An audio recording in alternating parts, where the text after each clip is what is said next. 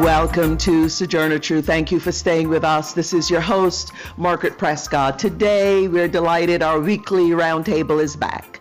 We discuss the Biden administration stimulus bill, considered by many to be historic. Some are making references to FDR's New Deal. Is this a fair comparison? And as Joe Biden plans his next moves, including on infrastructure and immigration, will the filibuster stop him in his tracks? Also, the very worrying move of a spate of Republican voter suppression laws introduced in at least 43 states, this since the presidential election. And is there any daylight, really, between Joe Biden and Trump's foreign policy? Our panelists are Dr. Gerald Horne, Laura Carlson, and Jackie Goldberg. We live in a global world. We're all interrelated. So on Sojourner Truth, we work to bring directly to you news and views on local, national, and international policies and stories that affect us all. And we draw out how those of us most impacted, women, communities of color, and other communities are responding. We also discuss the interrelationship between art and politics. Now for our news headlines. For Pacifica Radio, I'm Eileen Alfandary.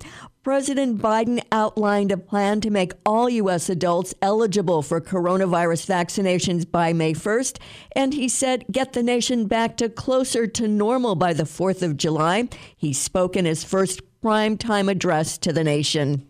All adult Americans will be eligible to get a vaccine no later than May 1. That's much earlier than expected. Let me be clear. That doesn't mean everyone's going to have that shot immediately, but it means you'll be able to get in line beginning May 1.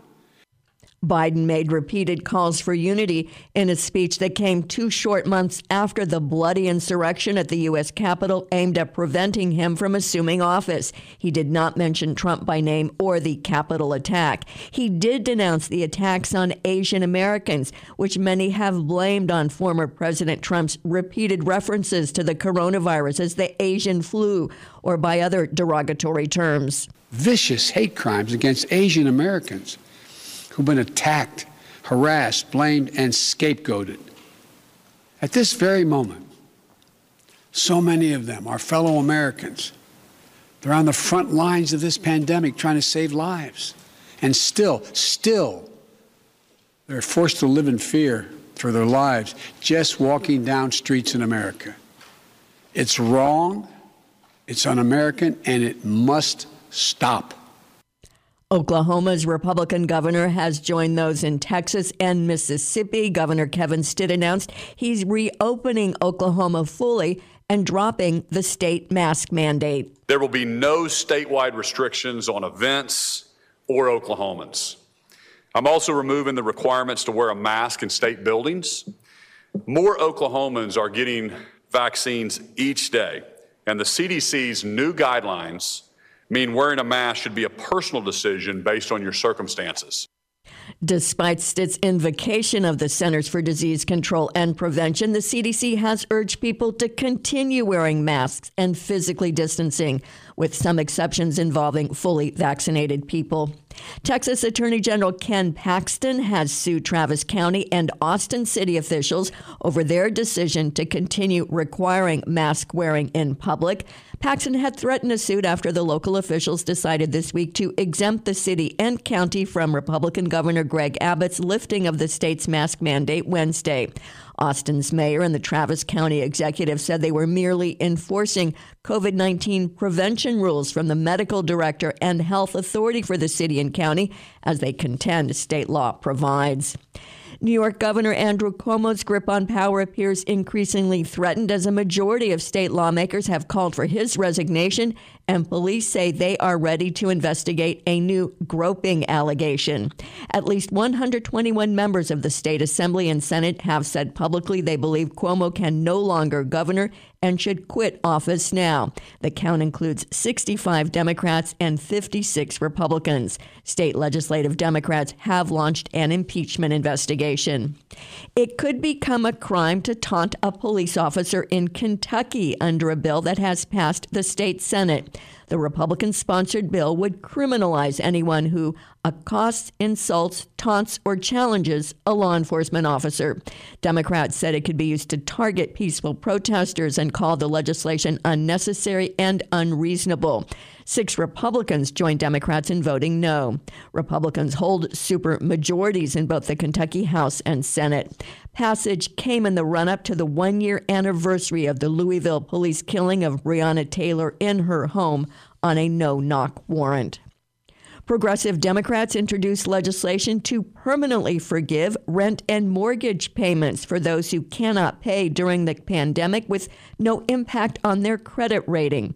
Minnesota Democrat Ilhan Omar is sponsor of the legislation. I introduced the Rent and Mortgage Cancellation Act, which would permanently cancel all rent and mortgage payments until April 2022. The legislation would also create a home lenders relief fund to fully compensate landlords and mortgage holders. It would also establish an optional fund that would help expand affordable housing even after the pandemic ends. Omar and the 20 co-sponsors say the pandemic and resulting job losses have put millions of Americans at risk of housing instability and homelessness. Authorities say gunmen attacked a school in northwestern Nigeria and kidnapped 30 students just weeks after a similar attack in the region blamed on bandits. The latest abduction took place last night in Nigeria's Kaduna state. An official said both boys and girls were abducted. It's the 4th such attack on a Nigerian school since last December. I'm Eileen Alfandary for Pacifica Radio. And this is Margaret Prescott, host of Sojourner Truth, and we're delighted that our weekly roundtable is back. And let us welcome our panelists. I also want to say that our weekly roundtable really popular among our listeners. And Jackie Goldberg, Laura Carlson, Dr. Gerald Horne, they're like a mini think tank. So we just want to lift them up and really thank them and show our appreciation to them. So if you do and you appreciate our weekly roundtable, let us hear from you. And let us now welcome our panelists. I'd like to welcome Jackie Goldberg, governing board member of the Los Angeles School Board District 5. She is a former member of the California State Assembly. Jackie Goldberg had previously served as a member of the Los Angeles City Council. Before being elected to council, she served on and was later president of the Los Angeles School Board. Jackie Goldberg, welcome back. It's been way too long. It's good to be back. Okay, wonderful. And Laura Carlson is, her phone has crashed, so we're trying to hook her up on another way, likely via Zoom.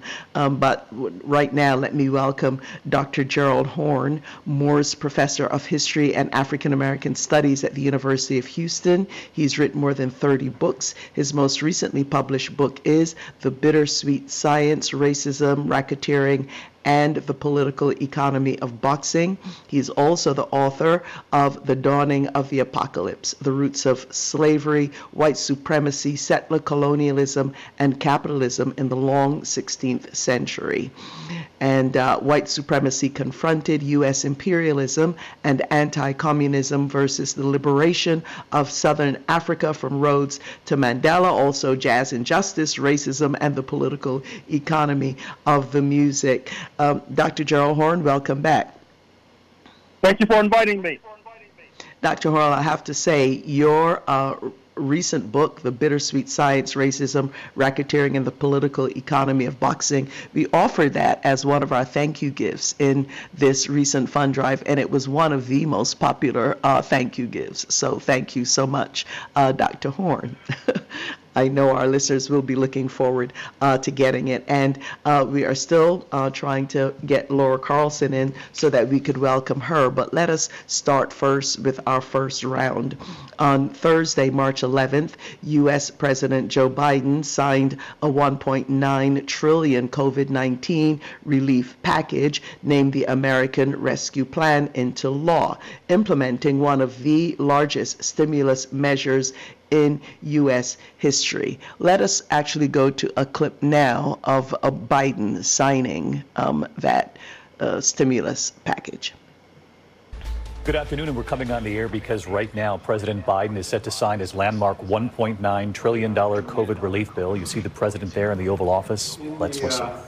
The weeks that this bill has been discussed and debated, it's clear that an overwhelming percentage of the American people, Democrats, independents, our Republican friends, have made it clear, the people out there, made it clear they strongly support the American Rescue Plan.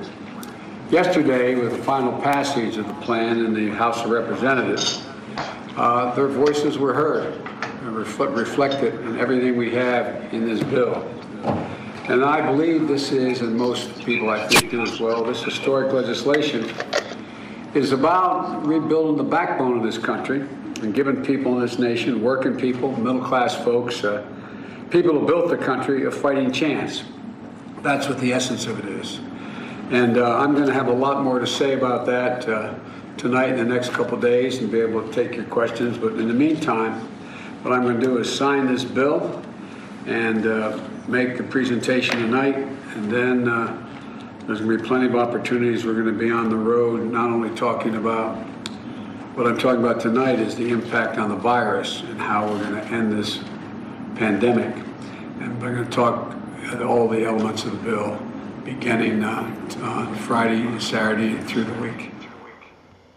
All righty, and I understand that we have now been able to find another way to welcome Laura Carlson. So let us welcome her. Laura Carlson, director of the Americas program, and works with Just Associates, an international feminist organization. Based in Mexico City, she is a regular contributor to America's Updater, Foreign Policy in Focus, Counterpunch, and several Spanish-language publications. Laura Carlson is also a television host and commentator on globalization, the drug war, immigration, and gender issues for various international news outlets. Laura Carlson, welcome. Thank you, Margaret. It's great to be back. All righty, yeah, it's been way too long. And we've just been introducing, Laura, our first segment on the American Rescue Plan, Biden's stimulus bill. The stimulus package, known as the American Rescue Plan, provides a third round of one-time stimulus payments up to $1,400 for most people in the United States. So y'all look out for your checks. The stimulus package also extends additional unemployment support to millions and includes an overhaul and expansion of the child tax credit. The American Rescue Plan overhauls the child tax credit by expanding the benefit from $2,000 annually to $3,600 per child, as much of that. The child tax credit will be expanded to $3,600 for each child under 6 years old and $3,000 for each child between 6 to 17 years old. It also includes, for the child tax credit, impoverished households that were formerly left out of any tax credits, including moms on welfare, and allocates the credit via monthly cash payments rather than once a year at tax time. And key elements of the stimulus package also include expanded unemployment benefits with $300 of weekly supplement through Labor Day. Also, emergency paid leave for over 100 million people, a 15% increase in food stamps, and funds for black farmers, among others. It also allocates funds to help schools reopen, provides economic support for cities and states experiencing budget shortfalls, and assists in the distribution of COVID-19 vaccine doses. Biden and Vice President Kamala Harris are reportedly scheduled to tour the country next week to promote the American Rescue Plan. However, there's consternation among many because the package does not include a $15 minimum wage. Very upsetting, as you can imagine, to many of our listeners and to many people. The Senate parliamentarian claimed the wage increase did not qualify under those rules to be introduced in the package, so it was taken out. Although the Poor People's Campaign and others have said that Vice President Kamala Harris certainly could have basically overruled the Senate parliamentarian. So we'll see how all of that goes. So there are a few other things in the package, but what I'd like to do is to start with you, Laura Carlson, and give your reaction to it. I mean, people are talking about it as, oh, this is huge, comparing it to the FDR's New Deal, and it really shifts the direction of social policy. And I suppose they're referring to the child tax credits in particular. So your thoughts on the bill, and also any comments on any of the areas in the legislation. Laura Carlson.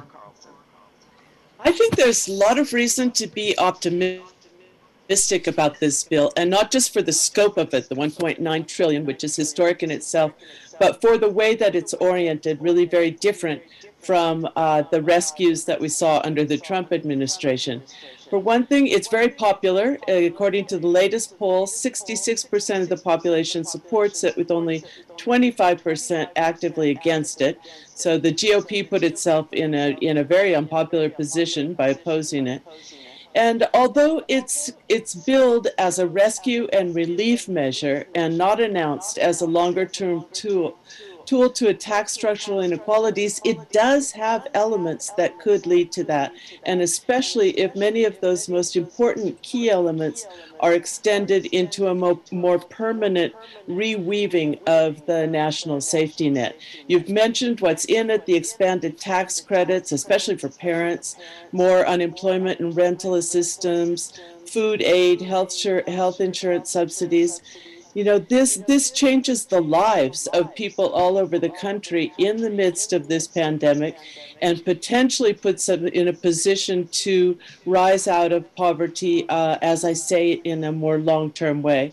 It's notable that undocumented people are now covered because they removed the prohibition against giving any type of aid to couples, families with mixed status, where you have one undocumented worker and one worker.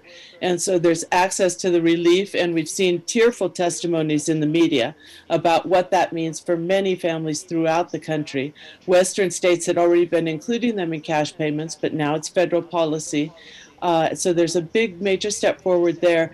The New York Times reports that the Columbia University Center on Poverty and Social Policy is saying that these measures could reduce poverty by a third and lift nearly 13 million people out of poverty, particularly Black Americans, Hispanic Americans, and poor families with children, who will benefit the most. And then one of the most important measures that you mentioned, Margaret, is this child tax credit. Child poverty, they say, could be reduced by more than half. Imagine what that means, not only now, but for generations to come.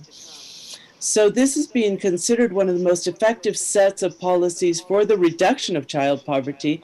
And again, because of the structural racism and discrimination in the country, that will have a particular impact on Black and Latinx children. The three tax credits, the child tax credit and the child and dependent care tax credit, along with earned income, can really make a big difference.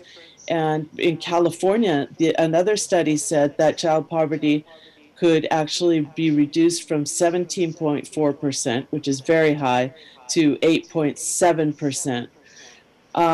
You mentioned what was in that. The hope then is that this will now become permanent. And there seems to be momentum in Congress.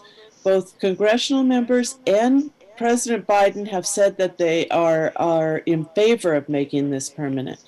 So if there's a child cash benefit payments that are no longer just seen as a stopgap measure for a year, but long-term, then what we're talking about is not relief, but a really overdue social justice measure, especially for gender justice, because especially if they're oriented toward the mother or the primary caregiver, then what society is doing is recognizing what we've seen so clearly in the pandemic, the role of the care economy, the way that women have brought that forward without being remunerated or recognized in many cases, and the way that this kind of a measure directly channeled to those women in the majority who are doing those care jobs can not only reduce child poverty, but reduce major inequalities in society. Thank you, Laura Carlson and Jackie Goldberg. Before we have you and Dr. Horn weigh in, just another piece to consider is that on Thursday, the AFL-CIO, the largest federation of unions in the United States, called on Democrats to reform the filibuster, the Senate rule standing in the way of enactment of some of their top priorities for the Biden administration. Now, Biden, as we know, a former longtime senator, has so far not endorse efforts to get rid of the filibuster with conservative Democrats. And actually, Joe Biden is saying that the White House, from the White House, is saying his preference is to keep it.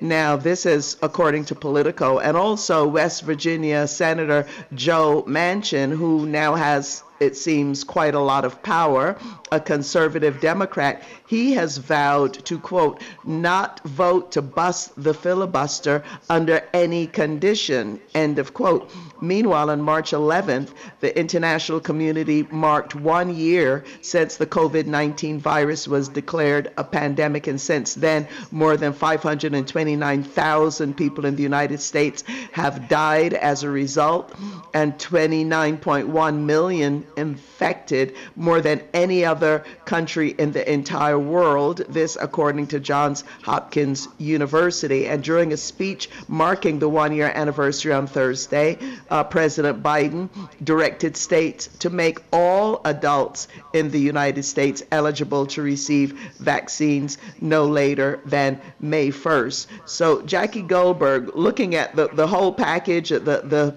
American Rescue Plan, the trouble that Biden might be in moving forward with infrastructure, with immigration reform, because the filibuster might keep him dead in his tracks, so to speak, not being able to move forward. So your comments on any of those, Jackie Goldberg.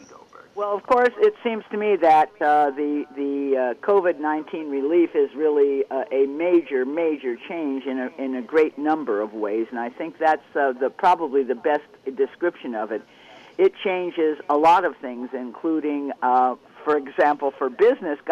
People think business didn't get much. Well, business got quite a bit in the PPP part because the rules are now changed. They no longer have to. Those who got the first round of that money do not have to list it as income when they pay their taxes, and they do not even have, and they can deduct what they spent it on as a business deduction. This was costed out by some people on CNBC as maybe being worth $20 billion to business and enterprises. So that means there's a little bit of something in this for everybody.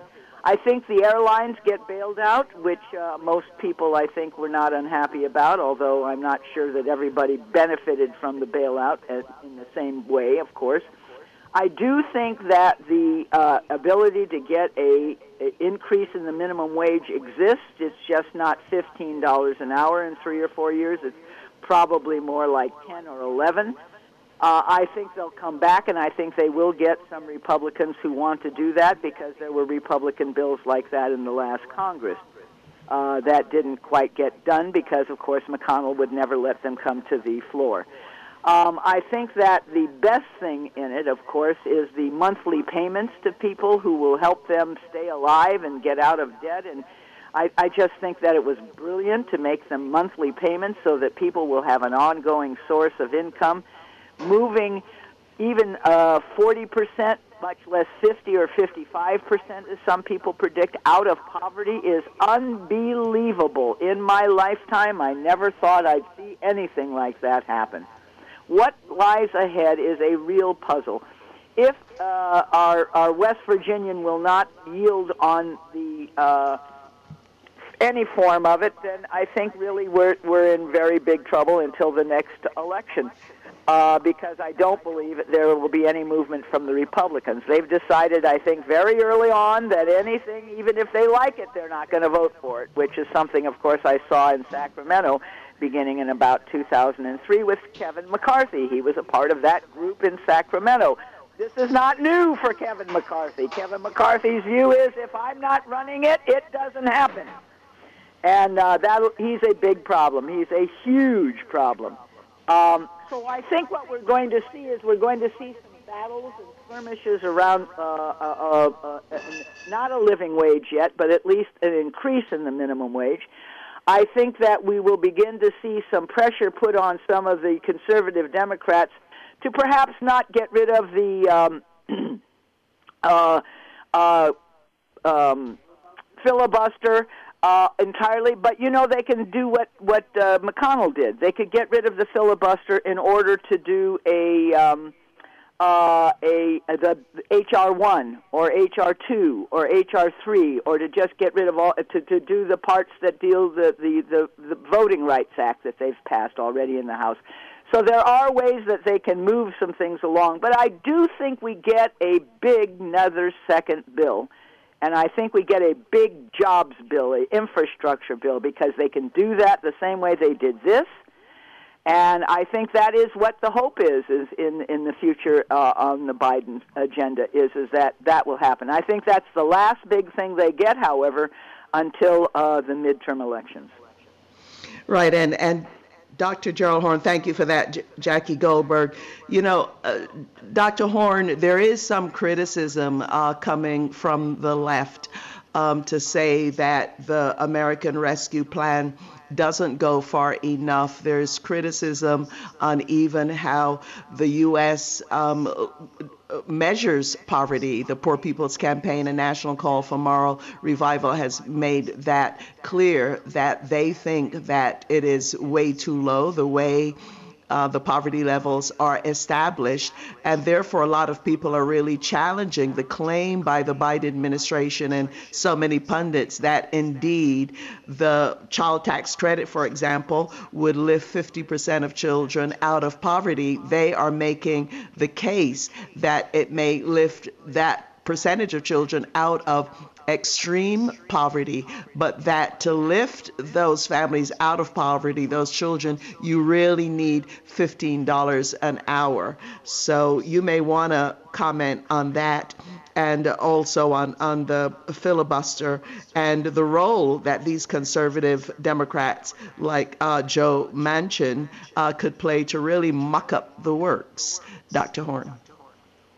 Well, I think there's something to that criticism, but I think we also need to recognize that given the correlation of forces in the United States at this particular moment, this bill was a step forward. What I mean is that the major beneficiaries of this bill include the Euro-American working class and middle class, and yet they voted overwhelmingly for the GOP, which did not vote for this bill. That is to say, they're supporting representatives who then are opposing bills that are in the interests of their constituents. And I think until we wrestle with that fundamental contradiction, we'll always be left with these sorts of criticisms from the left. And I think also it ties into another criticism of the left, if I may, which is an inability or reluctance or failure to recognize that this is a settler colonial society whereby Europeans of various class backgrounds sailed across the Atlantic to engage in looting of the Native Americans for their mutual benefit.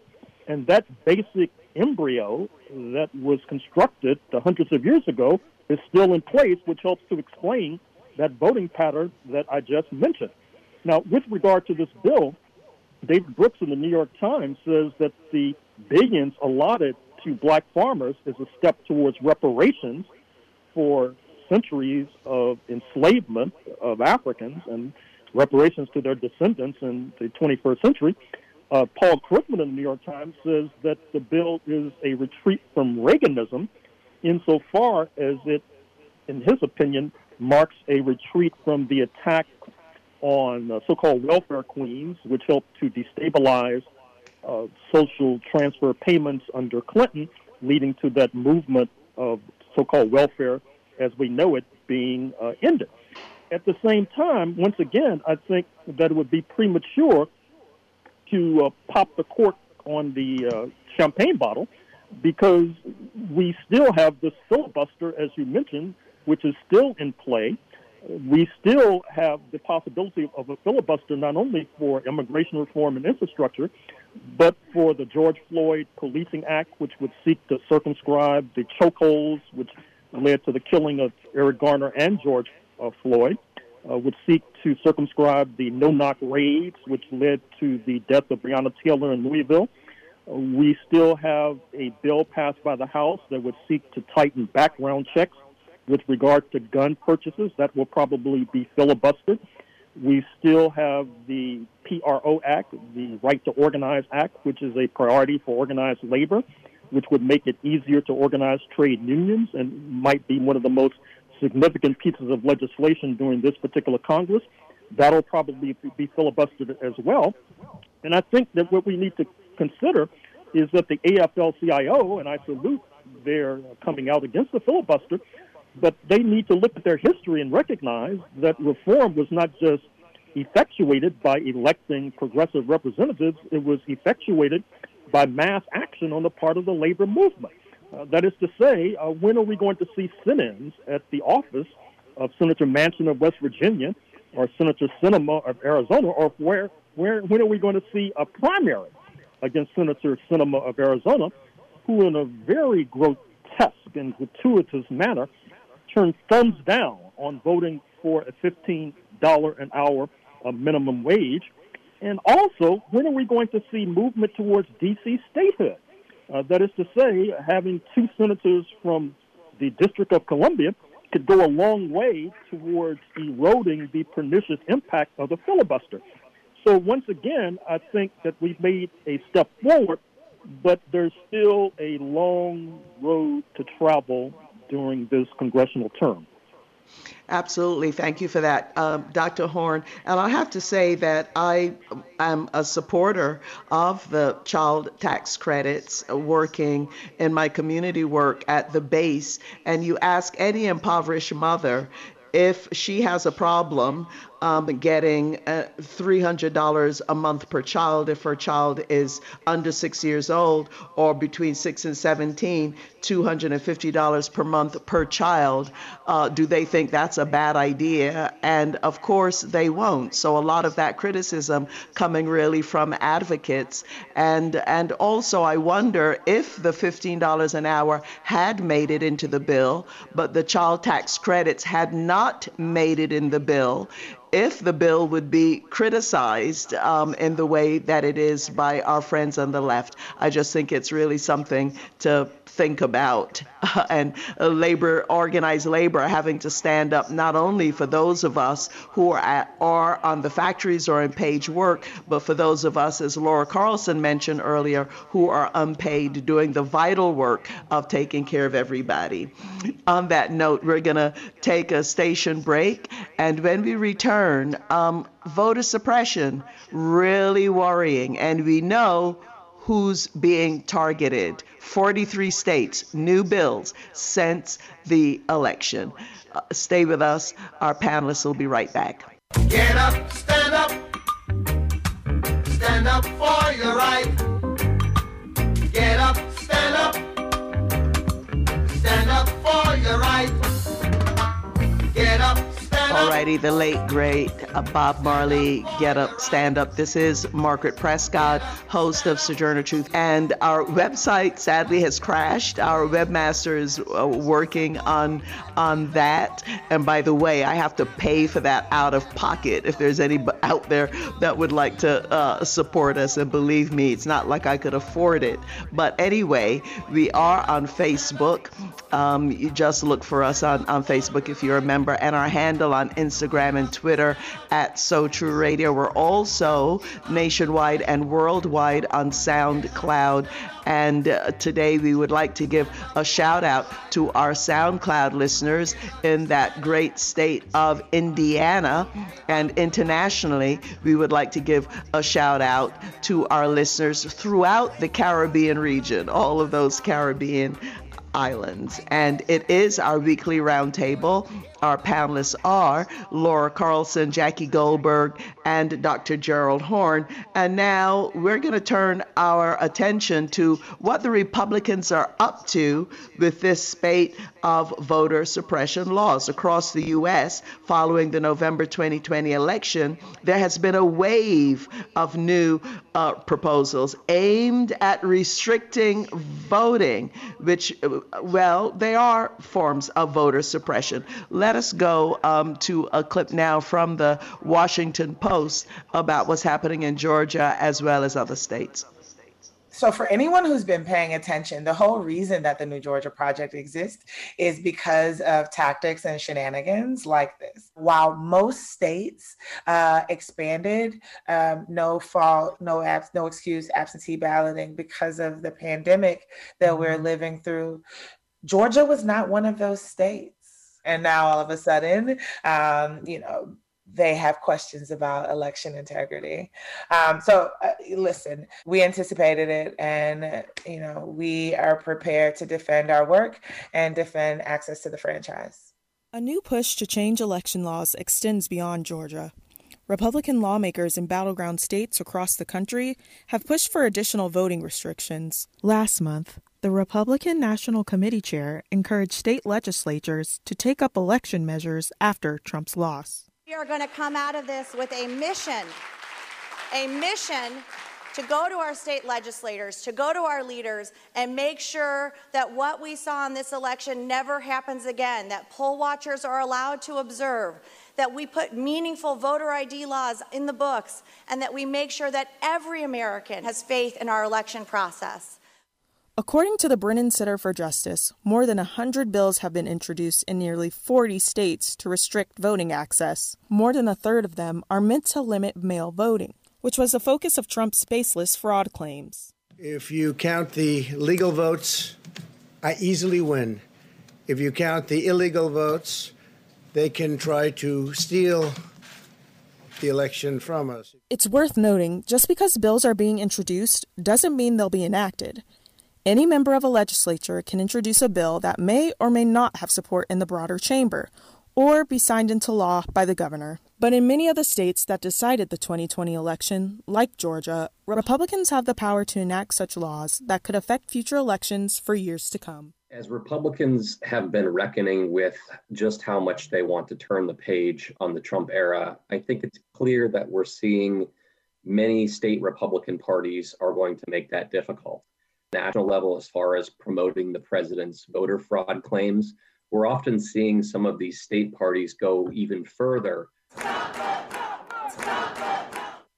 with conspiracy theories, with measures to censure people who run afoul of the president, and even more generally, just with promoting the Trump angle on these things in a way that we don't even see with some of these national Republican leaders.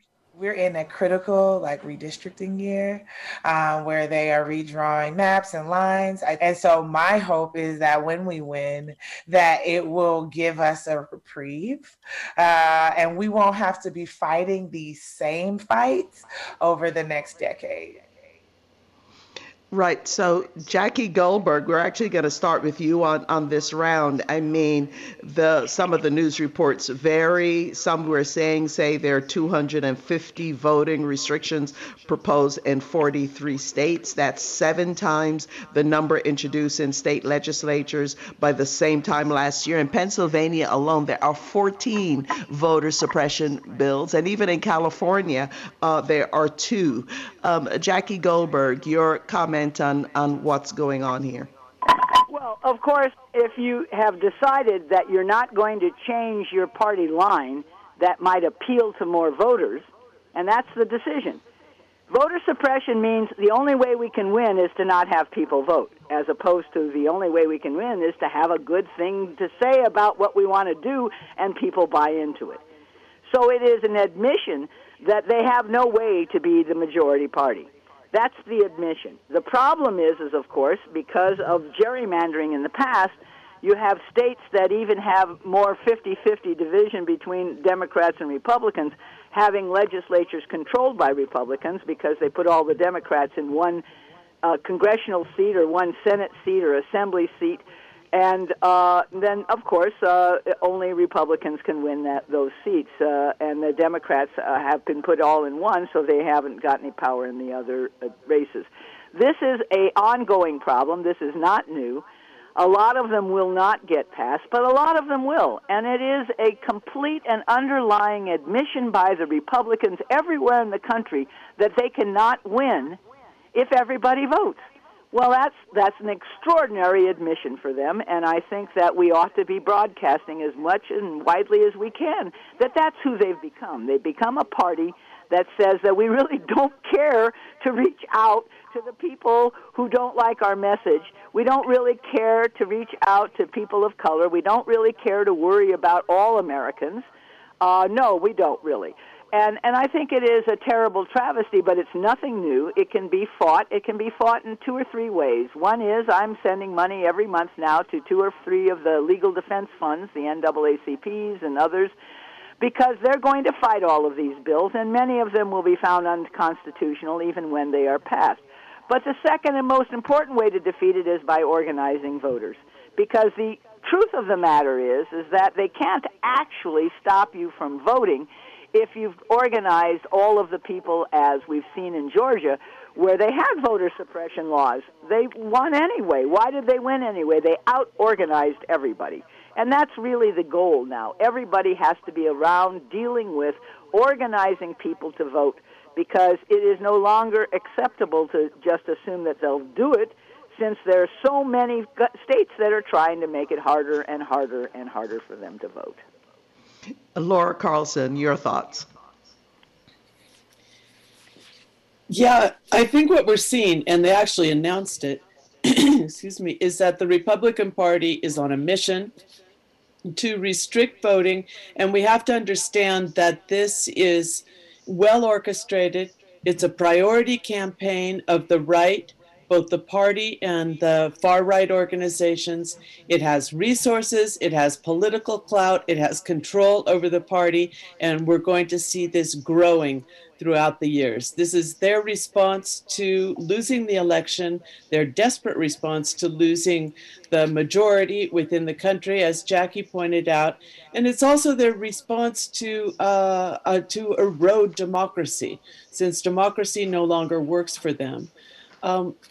We are looking at this Georgia bill, and when you see the logic behind it, it's very difficult, you would think, to justify restricting voting and disenfranchising voters in a democracy, and yet that's exactly what they're doing.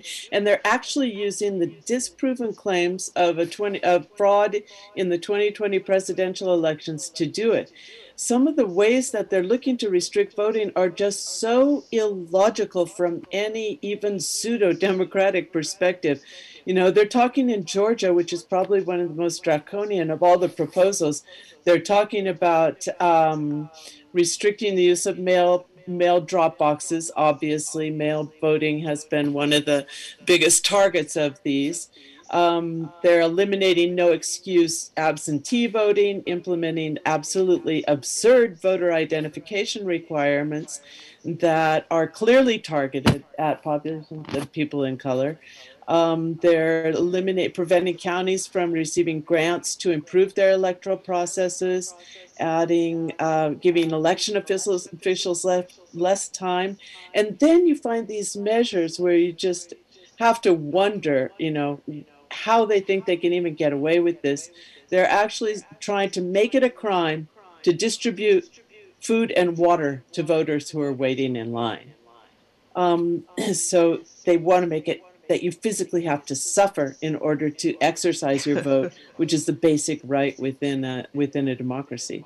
And in Iowa and so many other states, we're basically seeing the same thing, where a reduction in the voting period, a reduction in how many hours and days there are in the deadlines for returning absentee ballots. So this is going to go on. This is clearly just the beginning of a major campaign to restrict democracy within the country. They're going to be chiseling away at democratic rights on the state level and also in the courts as time goes on. And we have to be able to see not only how to pass legislation that would prevent some of this, but also how to organize on the grassroots level to say this is not okay, to fight back at the state level, and to defend some of those hard-won gains in terms of access to the vote. Yes, and Dr. Gerald Horne, since 2013, when the Supreme Court gutted the Voting Rights Act that was so hard fought by Reverend Dr. Martin Luther King, the entire civil rights movement, we have seen the chipping away at the right to vote. And even though there are a lot of people across race that are impacted by voter suppression, we know very well that it's Black and brown, including indigenous communities, that are targeted. And members of Congress are now working on the John R. Lewis Voting Rights Advancement Act to reform the election system. And this act would reform the Voting Rights Act and strengthen the provisions in it to protect the freedom to vote, especially for voters of color. But there is no guarantee that that's really going to get through this Congress, given the blocking that's happening by Republicans. So your thoughts on what's going on here, Dr. Horne? Well, it's clear that the United States, at least the right wing in the United States, is trying to return this country to its apartheid origins.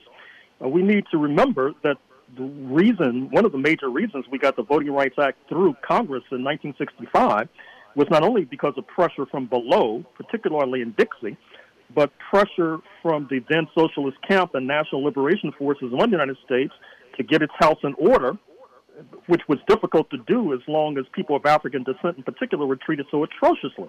That pressure has receded, and so therefore you see the advancement of anti-democracy. And speaking of anti-democracy, we need to realize that circumscribing the right to vote is just one aspect of a multi-pronged assault on democracy that does not exclude armed struggle. I think that's the import of January 6, 2021. And during our hiatus, during the fund drive, you might have missed, some listeners might have missed the riveting testimony before Congress of William Walker of the Washington, D.C. National Guard, who testified at length about the 3 hours plus delay in getting authorization from the Pentagon to send his forces to rescue these harried and harassed congresspersons. This was obviously a manipulation by the recently appointed head of the Pentagon, by Mr. Trump, after the ouster of Mark Esper in November 2020. And you might have also missed the statement by Lieutenant General Russell Honore, who was appointed by Speaker Pelosi to investigate January 6th, who spoke at length about the, quote, complicity, unquote, of the Capitol Police with regard to the insurrectionists. I think one of the most important fronts right now with regard to voting is taking place in Congress itself, where there is an ongoing attempt to expel members of Congress who have been found to be complicit with regard to the insurrection of January 6th. This includes such stalwarts as Congressman Mo Brooks of Alabama, Congressman Gosar of Arizona. And also pay careful attention to the lawsuits brought by Congressman Benny Thompson of Mississippi and Congressman Eric Swalwell of California, directed against Mr. Trump and the insurrectionists, where if they survive the attempt to throw these cases out of court, it will lead to discovery. That is to say, a process whereby Thompson and Swalwell and their lawyers can dip into the records of Mr. Trump and the insurrectionists to get a better understanding of what they were exactly planning on January 6, 2021. Absolutely. And Dr. Horne, we're actually going to stay with you because we're going to go into our final round about foreign policy. And while on the one hand, there's a lot to applaud for Joe Biden's attempts to undo some of what Donald Trump put in place, and also the stimulus package, there's a lot to praise there. But when it comes to U.S. foreign policy, how much daylight is there between Biden and Trump? I just read an article about it is thought that Israel has basically bombed, something like a dozen ships for carrying oil from Iran. There seem to be mixed messages from the Biden administration in relation to Yemen.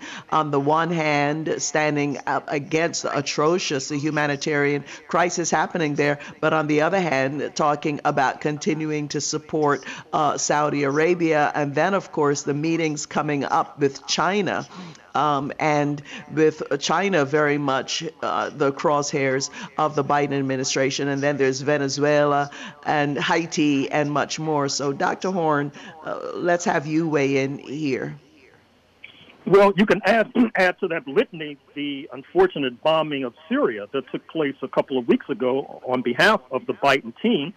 That obviously was a regressive step, a negative step. And speaking of China, it's not only the fact that today Mr. Biden will be having a virtual meeting with leaders in Japan, Australia, and India, the so-called Quad, which includes the United States, which is part of this encirclement move against China. But also, within the next day or so, there will be an important meeting in Alaska between Secretary of State Blinken and National Security Advisor Sullivan and their Chinese counterparts, where the United States is expected to raise, predictably, the question of the Uyghurs, Hong Kong, Taiwan, Tibet, but probably, and I say this with no sense of satisfaction, the Chinese will not raise correspondingly the police terror that has been inflicted upon black communities, in particular in the United States of America. But in any case, the foreign policy of the Biden team has a fundamental structural flaw, which is that it relies heavily upon support from a black community, which since the Cold War organizationally has retreated from confrontations on foreign policy, because we see that when you confront U.S. imperialism on foreign policy, as Martin Luther King did, you oftentimes wind up dead. But that gives Mr. Biden more leeway and latitude to get enmeshed in more misadventures. That's the problem. And speaking of misadventures, I can think of no greater one than this so-called idea of dual containment, confronting Russia and China simultaneously, which of course is driving them together. The most recent evidence being the report that they're constructing a lunar station on the moon, which I'm sure the Pentagon will see, I'm afraid to say, is some sort of military base on the moon, which I think is misguided at best. But then there's the problem of having the so-called allies on board.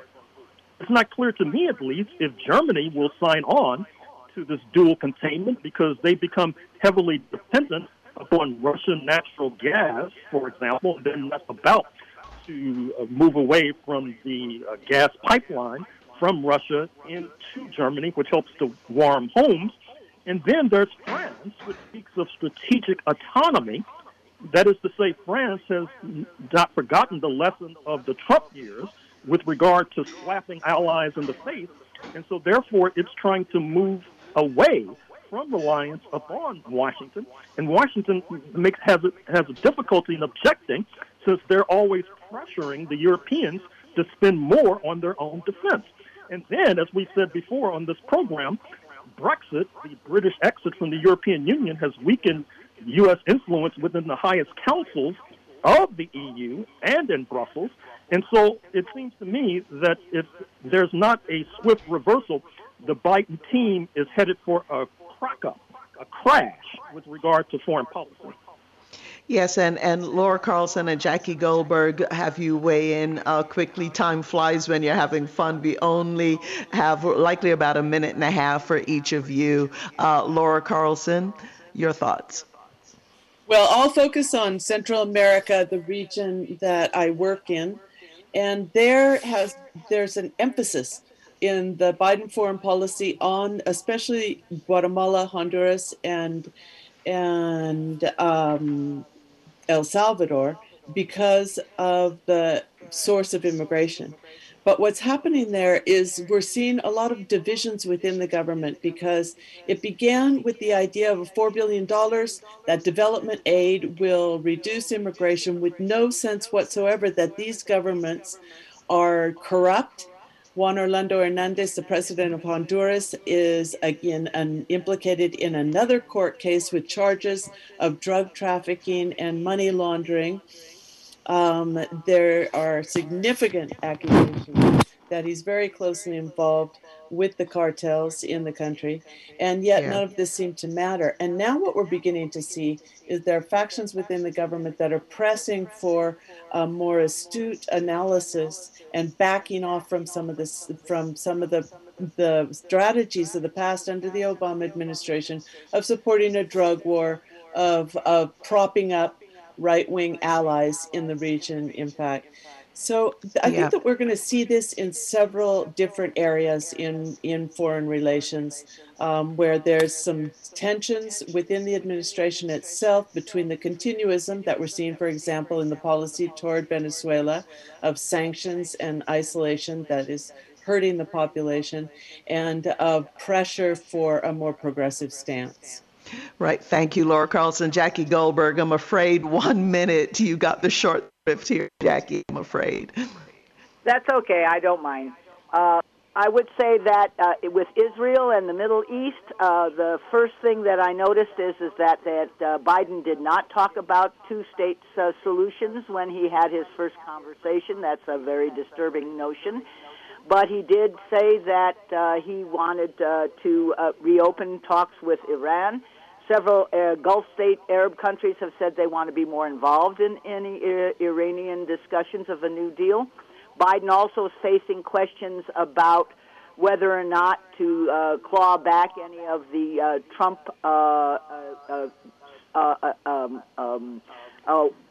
problems for Iran in terms of their bank and those kinds of things. We also have seen that Biden has a long relationship with Israel and Netanyahu, and that's very disturbing to some of us because many of us in the community want to see Biden take a stronger stand against those new settlements being built, and also to get back on the agenda a two-state solution without which there is no solution in the Middle East. Right. We're out of time. Today's show produced by me, that's Margaret Prescott. I'd like to thank the Sojourner Truth team, including assistant producer Romero Funes and today's audio engineer. If you'd like a copy of today's show, you can contact the Pacifica Radio Archives at 1-800-735-0230 or go online to pacificaradioarchives.org. And remember to visit our website, SoTrueRadio.org, and follow us on Facebook, Twitter, and Instagram at So True Radio. Thank you for listening. This is your host, Margaret Prescott.